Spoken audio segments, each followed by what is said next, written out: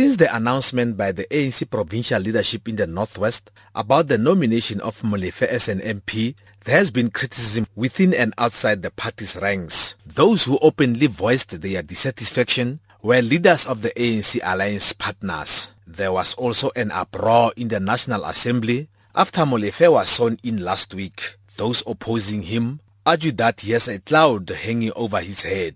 They were referring to the state of capture report by former public protector Thuli Madonsela, which linked him to the wealthy and politically connected Gupta family. However, a determined Molefe told SABC News for the first time after being sworn in that he remains resolute. I don't think that there is a cloud hanging over my head. If there is indeed a cloud hanging over my head, Advocate Thuli Madonsela should have created an avenue for me to be heard in a fair manner so that the matter can be cleared. But she did not. She rushed, finished a report so that when she leaves, the report can be finalized without a single finding. That report does not have findings. Molefe also looks to be determined in his new role.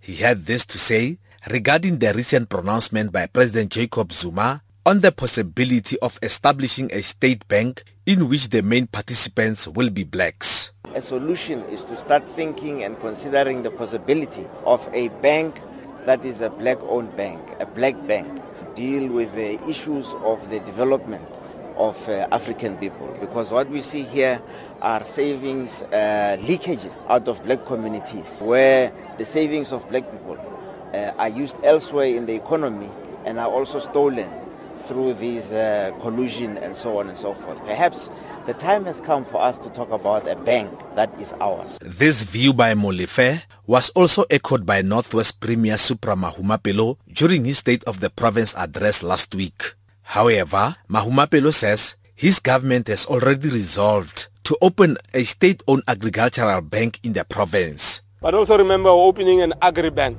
which we are going to do through an agri-fund. Remember there was agri-bank here when Bob was still in place, and we closed it down. From a commercial and an economics point of view, I don't think that's the direction we should have taken. We should have remodeled and repositioned the bank. So we are restarting the agri-bank here in the province, starting with the agri-fund. So we'll have to use our local bank, which is state-driven. So we must change the patterns radically and deconventionalize the manner in which we are approaching the economy. Meanwhile, Mahumapelo has also warned Absa Bank about his government's intention to terminate its relation with the financial institution. We are banking with Absa. We are giving them over 30 billion as a province. I wrote a letter to Maria Ramos, myself, signed by myself, asking for a meeting with her.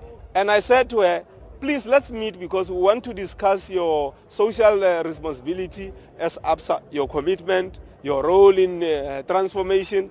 So we are very serious by saying we want to go and discuss our relationship with Absa. If we agree to part ways, we'll part ways. If they agree with our new conditions, we'll continue to work with them. Mahumapelo says they are now in talks with VBS Mutual Bank about the role it can play in strengthening economies in villages, township and dorpies.